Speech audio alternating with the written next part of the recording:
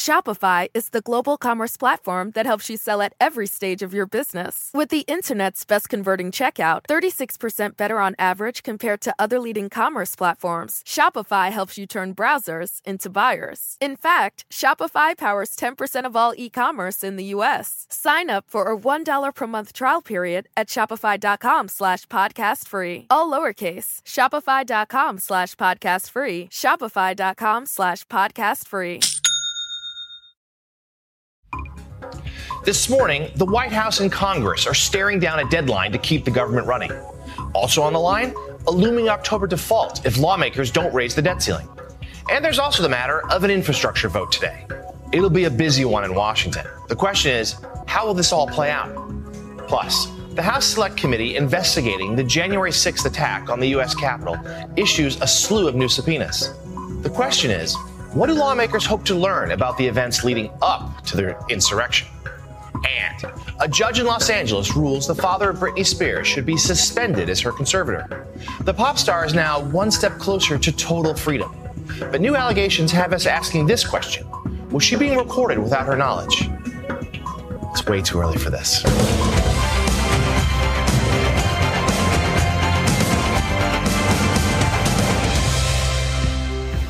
Good morning, and welcome to Way Too Early, the show that's still celebrating National Coffee Day and is going to need a lot of it today. I'm Jonathan Lemire on this Thursday, September 30th. It's going to be a busy one. Let's start with the news. Capitol Hill is going to be consumed with a series of consequential events today. Senate Majority Leader Chuck Schumer announced last night that Democrats have reached a deal with Republicans to avoid a government shutdown. A vote will take place later this morning on a stopgap funding bill that will keep the government open through early December. The stopgap bill does not include a debt limit increase, however. The House is expected to take up that measure once it's been passed by the Senate. Meanwhile, House Speaker Nancy Pelosi told reporters last night that her plan is still to bring the bipartisan infrastructure bill to the floor for a vote today, despite threats from progressives to sink it unless there's a second, far larger package containing their spending priorities. Is there any chance that you pull the bill tomorrow? The plan is to bring the bill to the floor. Are you worried that you may not have the votes?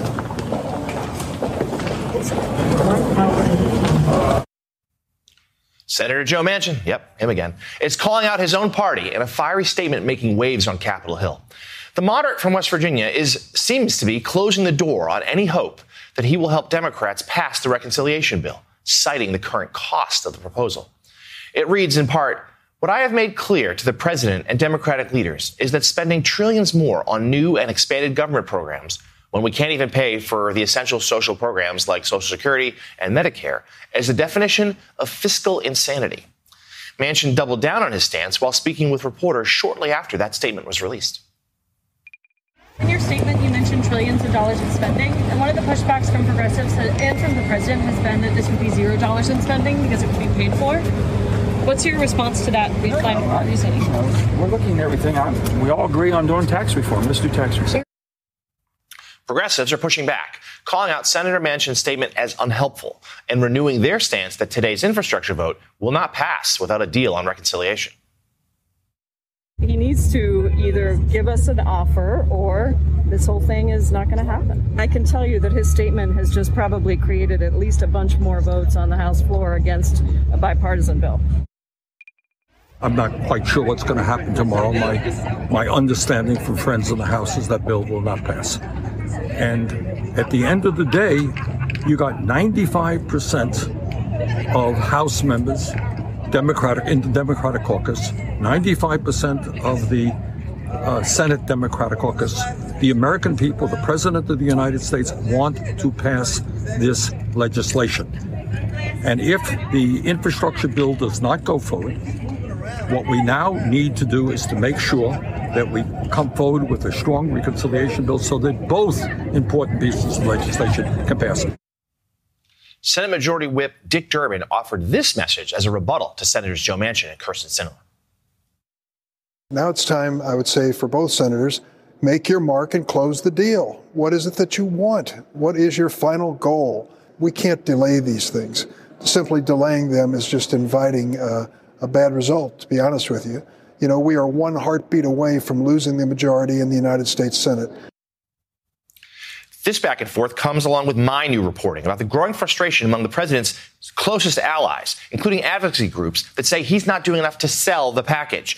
Though there's a sense that the bill is too big to fail. There's too much at stake for it to go down in defeat. There's also been a struggle explaining what's in it, because if you can't agree on a top line number, it's not clear what programs are in the bill, and therefore you can't sell those programs. There's also been complaints about a lack of outreach from the White House, including from some members of the Congress. We heard from Representative Debbie Dingell on this show yesterday. Perhaps to counter that, the president last night attended the congressional baseball game, making an appearance as House members and from both Republicans and Democrats played their annual charity game at Nationals Park here in Washington. He visited with both sides, Democrats first, then the Republicans, received a mix of cheers and boos. You might imagine which side booed, which side cheered, and he handed out ice cream bars with the packaging that included the presidential seal. Will that be enough to get a deal today?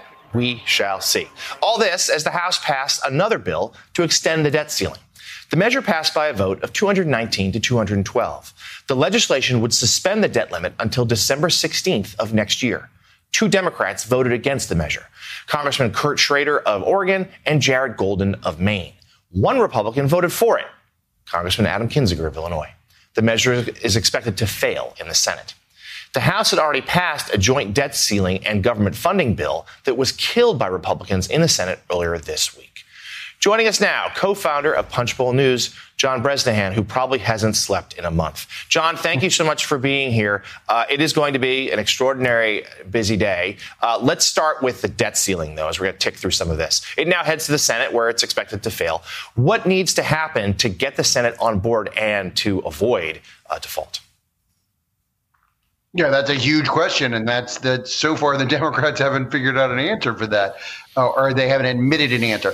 Senate Minority Leader Mitch McConnell has been saying for months that Republicans are not going to vote for a debt limit increase. They're just not going to support it. If Democrats want to do it, they can do it themselves. And there's a procedure you can do it.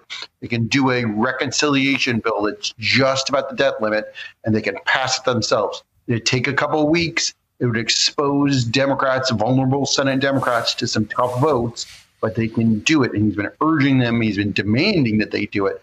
But so far, Democrats refuse to, do this. They say, look, Republicans were voted for these programs, too. There are trillions of dollars in debt that were incurred under President Trump, former President Trump, and the Republicans have a responsibility as leaders of the country to vote for this. So far, we've got this standoff. They're kind of staring at each other.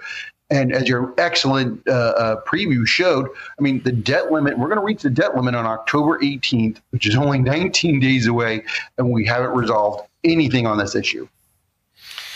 Now, a dangerous game of chicken, to be sure. And I'm knocking on some wood here that it seems like that the government is going to stay open, but the fate of the Biden agenda seems far less certain. So let's talk about that bipartisan infrastructure bill. Does House Speaker Pelosi have the votes needed today? No, she doesn't have them. Not right now. Not unless there was some kind of miracle overnight. I mean, I was talking to members until, probably midnight last night. Some of them coming in. You showed the highlights from the baseball game. Some of them were calling me from the game talking about, we don't have these votes. And that Manchin statement was really kind of a fascinating statement that he put out. You talked about the fiscal insanity line. There was another part in there where he talked about, great nations don't spend themselves into fatal problems. And he's like, we've got to fix this. So the divide in the whole Democratic Party between moderates and progressives is signified by, Manchin on one side, Bernie Sanders on the other side. And then you have Joe Biden, who ran as a moderate, ran as a problem solver, a guy who can get things done. He's the one who's supposed to resolve these issues. And as your excellent story pointed out, there's a lot of Democrats on the Hill who are complaining the president's not doing enough to get in there and solve this. Yeah, it was extraordinary moments last night where we saw Speaker Pelosi work the phones from the dugout of the game, seemingly trying to whip some votes. John, one more, just sort of quick one. If this does go down in defeat, and there's some talk the president might make the trip to Capitol Hill today as a last-ditch effort to rally support, but if it goes down in defeat, what happens next? Like, what's the timeline here? Over the next, do we vote again, like next week? How does this work? There's some talk the president might go home to Delaware this weekend, which seems like optics they'd want to avoid, perhaps, if things go down and his legislation is in jeopardy. How do the next few days, weeks play out? Yeah, that's an open for a lot of discussion right now. It's we were wrestling with the same issue. I don't know if Pelosi puts this on the floor to lose this infrastructure bill. It's $1 trillion bill. It's never a good thing to lose votes. And Nancy Pelosi is the best vote counter of my time on Capitol Hill, my quarter century in Capitol Hill, and she knows she's going to lose. It's a bad shape. She can unilaterally postpone this vote. That may be better than losing. But losing has its own lessons. Here's the thing. As you said, there's the infrastructure bill, which has already passed the Senate and has a lot of bipartisan support. And then there's the reconciliation bill, which is only Democrats. And they're intertwined. The leadership purposely linked them together. Now, the problem is the leadership purposely linked them together. So if one goes down, the other's in danger. They're not close to a deal on this reconciliation package, this social spending. As Manchin said, they're weeks, if not months away. And the infrastructure bill is probably going to have to wait to pass for some period of time. I don't see them revoting it. If we were to lose, I don't see them revoting it right away. I think she's going to have to take some time, and the president and the White House are going to have to take some time to work this stuff out. They're going to have to knock some heads together and either come to a deal or not. There's one thing that the Democrats learned from 2010, that delay is fatal. At Obamacare, they dragged Obamacare into the fight over that until April of 2010, and they lost their majority that November. So there's a lot of Democrats who worry that, they're seeing a repeat of this once again.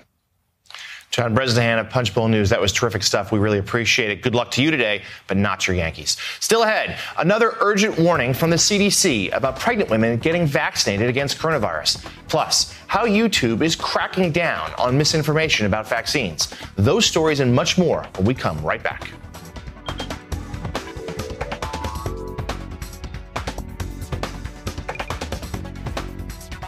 Shopify is the global commerce platform that helps you sell at every stage of your business. With the internet's best converting checkout, 36% better on average compared to other leading commerce platforms, Shopify helps you turn browsers into buyers. In fact, Shopify powers 10% of all e-commerce in the U.S. Sign up for a $1 per month trial period at shopify.com/podcastfree. All lowercase, shopify.com/podcastfree, shopify.com/podcastfree. Former President Donald Trump is facing 91 indictment charges, yet he remains the Republican frontrunner. On MSNBC's podcast, Prosecuting Donald Trump, veteran prosecutors Andrew Weissman and Mary McCord break down the biggest legal developments and how they could alter the election. Never had a president who engaged in this kind of conduct who's running for office. He is using the criminal cases for his own campaigning. Search for Prosecuting Donald Trump wherever you get your podcasts. New episodes every Tuesday. Pop star Britney Spears is finally freed from her father's control over her life and finances, as a Los Angeles judge ruled yesterday to suspend Jamie Spears from his daughter's conservatorship. NBC News correspondent Erin McLaughlin has the details. For the first time in more than a decade, Britney Spears is free of her father. A staggering reversal of past court decisions upholding Jamie Spears' role within the conservatorship. A legal arrangement controlling her life and her $60 million fortune now unraveling in a matter of months. The conservatorship has got to go! Following a public campaign to free her and a string of documentaries loaded with explosive allegations, including one by the New York Times released over the weekend detailing how Jamie Spears and his team surveilled Britney for years, even monitoring her conversations with lawyers. Her own phone and her own private conversations were used so often to control her. Britney's attorney reacted with a statement, calling the allegations an unconscionable and disgraceful violation of her privacy rights. Jamie Spears claiming he's done nothing wrong. His lawyer writing in part, all of his actions were well within the parameters of the authority conferred on him by the court, adding, Jamie loves Britney unwaveringly and wants only the best for her. Streaming giant Netflix recently released Britney versus Spears. I've represented dozens of conservatees in court. Not one of them has ever had a job. But Britney was working during the conservatorship, raising questions as to why it's lasted this long. Our thanks to NBC's Erin McLaughlin for that report. Another hearing to review the suspension and a petition to end the conservatorship is set for November. Britney's lawyer says he will be looking into communications between Jamie Spears and his attorney for any information regarding the allegations that Britney Spears was recorded without her knowledge. Now to the latest on the battle against the coronavirus. The CDC issued its strongest guidance to date, urging pregnant women to get the COVID-19 vaccine as soon as possible. According to the agency, the virus poses a severe risk during pregnancy. The push also extends to women trying to become pregnant, as well as those who have recently given birth or who may be breastfeeding. So far, more than 250,000 cases of COVID in pregnant women have been reported, and of those, 22,000 were hospitalized. The CDC says more than 160 expectant mothers have died from the virus, with 22 of those deaths in August alone. Less than a third of pregnant women have been vaccinated, the agency says. Frontline healthcare workers, once hailed as heroes at the start of the pandemic, are now facing threats and violence over COVID safety protocols. The Associated Press reports a medical center in Missouri started giving panic buttons to 400 nurses and staff, panic buttons, after assaults per year tripled. Meanwhile, in Idaho, nurses said they are scared to go to the grocery store unless they have first changed out of their scrubs. The AP reports doctors and nurses at Coeur d'Alene Hospital have been accused of killing patients by grieving family members who don't believe COVID-19 is real, said a hospital spokeswoman. Others have been the subject of hurtful rumors spread by people angry about the pandemic. Meanwhile, in an effort to curb misinformation, YouTube says it will ban accounts that spread false claims against vaccines.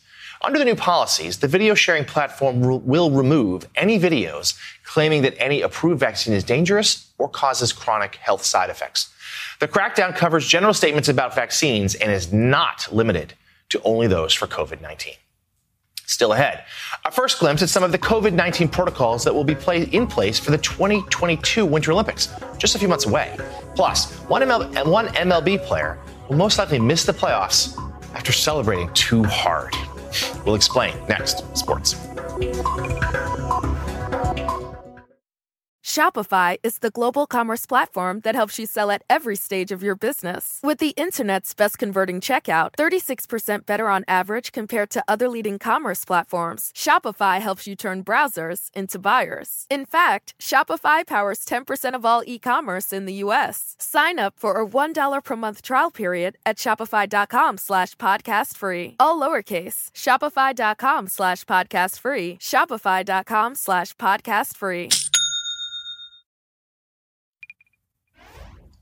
Former U.S. Olympic swimmer Klete Keller has pleaded guilty to a charge stemming from the January 6th Capitol riot. During a brief appearance in federal court yesterday, Keller pleaded guilty to a single charge of obstruction in official proceeding, a felony with an estimated sentencing range of 21 to 27 months. In return, the government dropped one other felony charge and 5 misdemeanor counts. Keller, a 3-time Olympian who won 5 medals, including 2 golds. The 6'6" Olympian was recognized in photos and videos taken inside the Capitol Rotunda on January 6th. He was also wearing a U.S. Olympic team jacket. Meanwhile, the International Olympic Committee has announced coronavirus restrictions for the upcoming Winter Games in Beijing. While organizers have not imposed a vaccine mandate, at least not yet, it will be the second straight Olympics during the pandemic where families of athletes cannot visit the host country to watch the events. No tickets will be sold to anyone living outside China.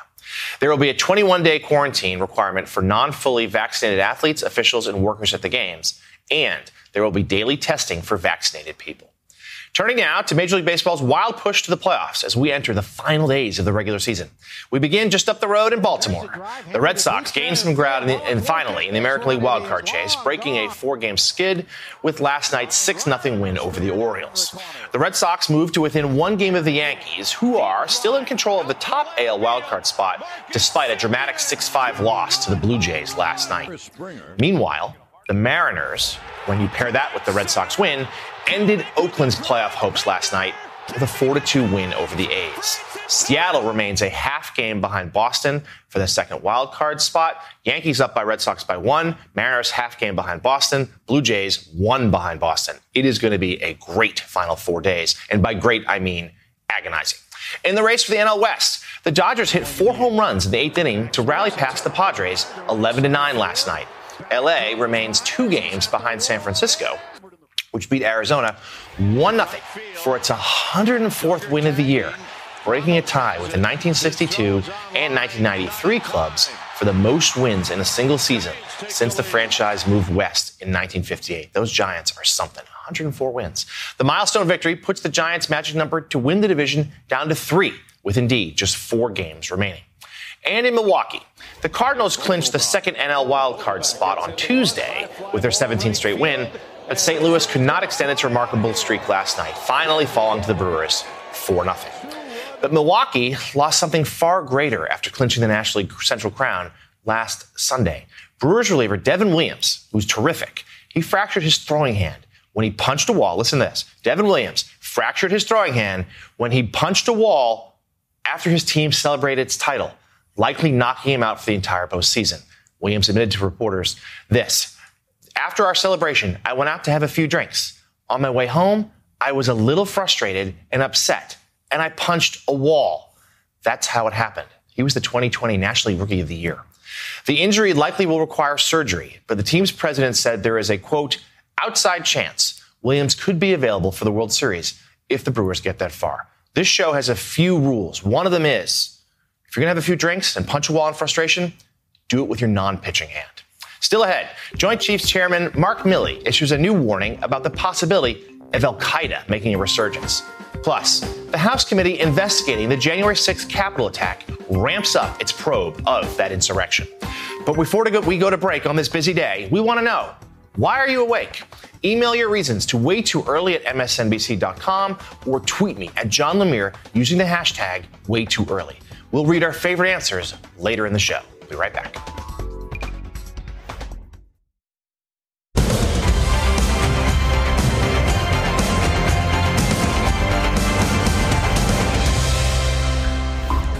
Welcome back to Way Too Early. It's coming up on 5:30 on the East Coast, 2:30 out west. I'm Jonathan Lemire.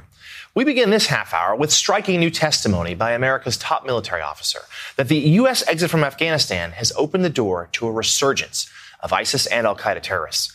NBC News National Security and Military Affairs correspondent Courtney Kuby has all the details. Jonathan, another surprising day of testimony from some of the nation's top military leaders. Chairman of the Joint Chiefs, General Mark Milley, warning of the possible accelerated threat from al-Qaeda now that the U.S. military has left Afghanistan. The nation's top military brass with a stunning warning on the growing terror threat following the U.S. withdrawal from Afghanistan. It's a real possibility in the not too distant future, 6, 12, 18, 24, 36 months, that kind of time frame, for reconstitution of al-Qaeda or ISIS. That, as for a second straight day, Joint Chiefs Chairman General Mark Milley, Defense Secretary Lloyd Austin, and CENTCOM Commander General Frank McKenzie were grilled over the chaotic exit, leaving Americans and Afghan allies behind, now in danger of Taliban violence. Frankly, they're being slaughtered right now as we speak with our weapons, with our damn equipment.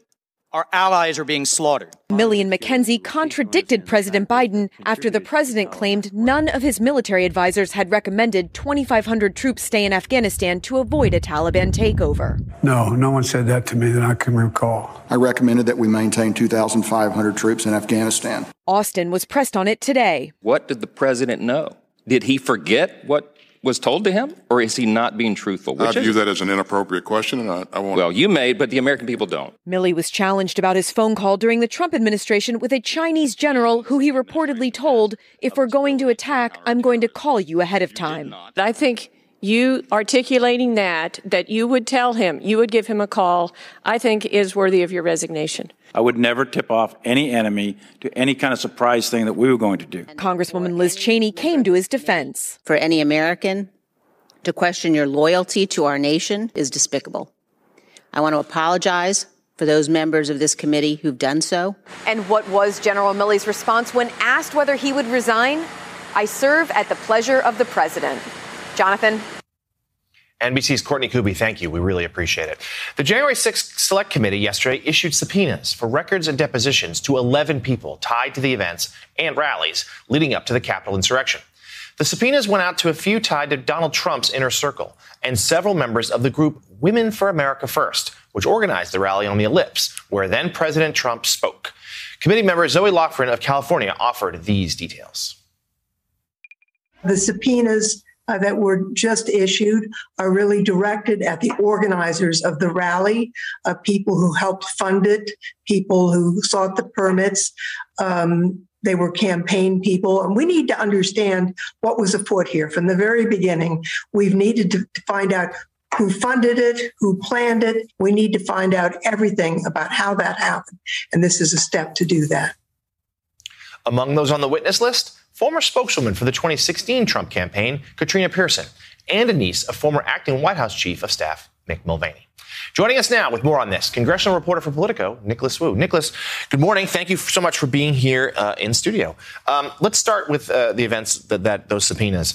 The one name that's on the list of folks who have been subpoenaed that sort of the American public might know is that Katrina Pearson. She had a visible role in 2016, slightly less center stage on the re-elect campaign, but still very much involved with the president's re-election efforts. What can you tell us about what the committee is looking into about her? Well, what the committee is looking for here is really escalating its investigation into President Donald Trump's inner circle by subpoenaing people like Katrina Pearson, someone who would probably be a hostile witness to the committee and would not show up voluntarily. And what they're looking at here are these series of reported meetings with President Trump leading up to the events of the rally, where committee investigators think that they might have discussed some of the things going on there and are really trying to peel back a lot of details of what exactly the president knew what was going to happen at these things. And so in doing so, yes, they're looking at people like Katrina Pearson and trying to subpoena lots of documents related to all that planning as well. So you report today that committee chair Benny Thompson wants to be done by the spring. If that's the case, what does that timeline look at? What are the steps that lie between now and then? Well, we're already seeing them ramp things up a lot now. I mean, in just the next few weeks, we're going to see a lot of these deadlines for the committee come due. Next week, we will see the very first documents from the first tranche of subpoenas come due. 2 weeks from now, we'll see the potential depositions from that first round of subpoenas with people like Steve Bannon and Mark Meadows potentially showing up, and the documents from this round. And then 3 weeks from now, we'll have potential depositions from this round of subpoenas. So, I mean, they're moving really, really fast. And in theory, by the spring, they might be able to piece together some kind of report. We're likely to see public hearings before then, and they've pledged to be as transparent as possible in doing so. So what is the end game on this? I think the American people are still just not quite sure what Congress is trying to do here. They know that bipartisan commission was scuttled by Republicans in the Senate. We've got the select committee instead. What is the final result? Will there be consequences? Well, there's only so many consequences that a panel like this can levy. They can't, levy criminal charges or anything like that. But what they can do is put a report out in front of the American people to show, some sort of accounting of what happened, what people knew, and how everything unfolded. As in theory, some kind of just full accounting of what actually happened leading up to all of that. So we've been talking quite a bit that today is going to be perhaps one of the most consequential days on Capitol Hill in quite some time, certainly for the Biden presidency. We saw last night the president went to the congressional baseball game. I was part of the presidential pool. I know you were there as well, seeing him working the phones and shaking hands and handing out ice cream bars, trying to get perhaps win some more votes for his agenda. How does today play out? Just to kind of walk us through, and I know there's a lot of different scenarios, but give us a sense as to how today will play out in the building just down the road. Well, there's a whole lot that we know about where people stand, and there's a whole lot that we don't know about how it's all going to unfold. I mean, like you said at last night's game, we saw President Biden, trying to glad hand folks. We saw Speaker Pelosi in the stands at the game, really working the phones. And, if only any of us were actually a lip reader. And so today, consideration of the infrastructure plan, this signature element of Biden's agenda, is on the calendar for the House. But what we know right now is that Speaker Pelosi just doesn't have the votes to pass it. Progressives and other Democrats in the House, too, are really getting frustrated that they haven't nailed down any sort of commitments on their bigger $3.5 trillion social spending plan. And as a result, they are willing to tank the infrastructure plan if they don't get any commitments on that. And so Speaker Pelosi has pretty much never lost a vote on the House floor. And what we're thinking is that rather than put something on the floor that she'll lose, Democrats might just pull the bill entirely and punt it till later. Extraordinary. There may be some real drama today, and it's all Democrats. Nicholas Wu of Politico, thank you so much for being here. We really appreciate it. Still ahead, an exclusive look at the start of a totally different chapter for former Daily Show host Jon Stewart. Way too early. Back in just a minute.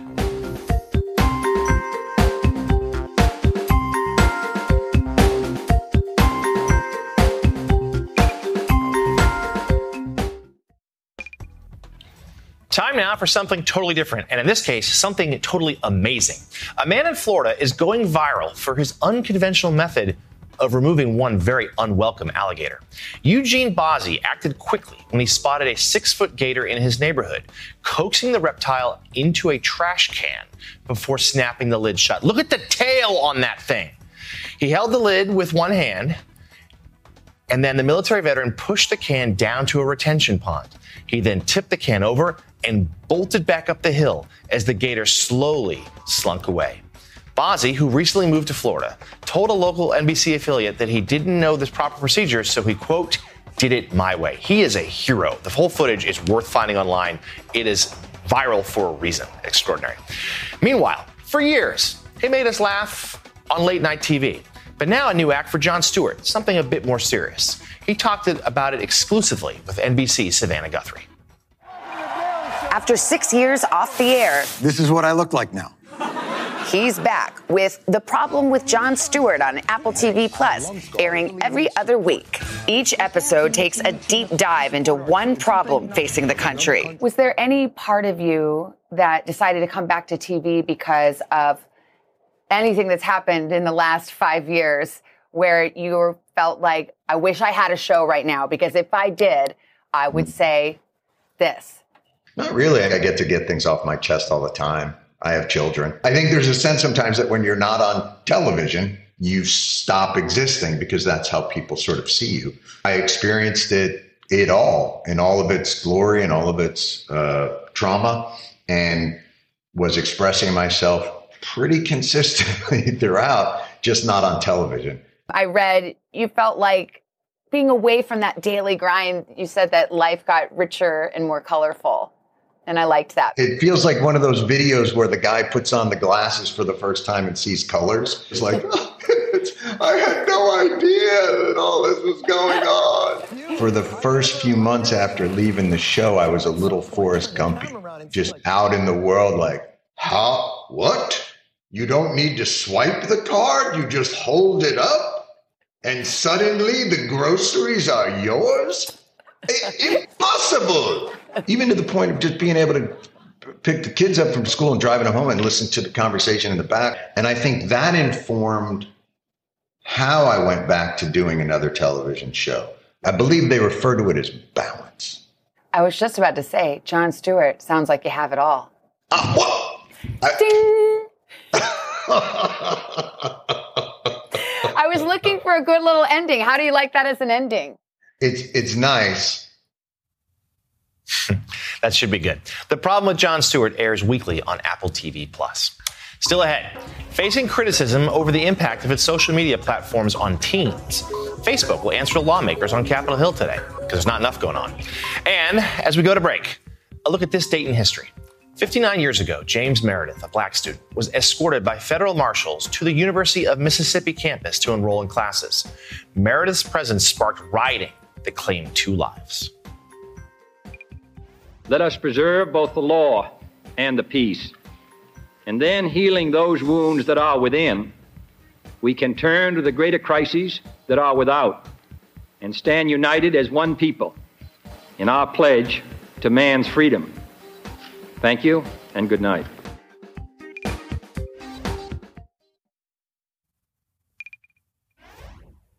Facebook's global head of safety will testify before Congress later today. The hearing comes after the Wall Street Journal published a series of remarkable reports that found that Instagram had a negative impact on the mental health of many teenage girls. According to prepared testimony seen by Reuters, Facebook will detail the company's efforts to better protect children and teens online, including defaulting users under the age of 16 to private accounts when they join Instagram. Thousands of migrants, meanwhile, are returning to Haiti from that encampment site back in Texas, many back for the first time in years. NBC News correspondent Jacob Sobroff has the latest. This plane, the first of 4 to arrive in Port-au-Prince carrying Haitian migrants. The busiest day yet for the Biden administration, expelling thousands of Haitians gathered under that bridge in Del Rio, Texas. Once they arrive at this airport, many of them are confused. Many of them are asking why they are here in the first place. Their next stop, this processing center run by the United Nations, which expects as many as 6,000 Haitians to have been returned since September 19th. On this bus right here are migrants who were just taken off of the plane, and they're basically going to be put through a United Nations repatriation program right now. They're going to get instructions on what to do once they arrive here in Haiti. One family returned today told us they'll try again to leave the poorest nation in the Western Hemisphere, one they and many of the migrants haven't lived in for years. We want to live somewhere we can have a better life. The UN's chief of mission for migration issues here says it's dangerous for returning migrants. My main concern is that a lot of people, thousands of people, will be in areas that are controlled by the gangs, that are affected by the earthquake or in other difficult situations. And the more come here, the more difficult the situation will be. Our thanks to Jacob Sobroff for that. Jacob will be live on Morning Joe from Haiti in just a little while. Earlier in this show, we asked, why are you awake? One viewer is up way too early because I have an adorably pint-sized dictator, i.e. newborn, who decided now would be a great time for a snack. That's pretty funny. Andrea says, this little one was ready to play earlier this morning, and that is really adorable. Wow. And Anita's up watching a few new snowflakes begin to come down in cozy Fairbanks, Alaska. Look, I'm, as you know, pretty anti-summer these days. Fall is here. It's wonderful. Not quite sure I'm ready for snow and winter just yet, though. Lee emails, I've been up all night. My daughter is getting married on Saturday. We are into crunch time. Lee, congratulations and good luck. Up next, a look at the Axios One Big Thing. And coming up on Morning Joe, we'll hear from two of the lawmakers who questioned top U.S. military officials on Capitol Hill this week, Congresswoman Elissa Slotkin and Senator Tim Kaine. Plus, Congresswoman Ilhan Omar will join the conversation to discuss where progressives stand in Democrats' push to pass the bipartisan infrastructure bill. Morning Joe, just minutes away. Don't go anywhere.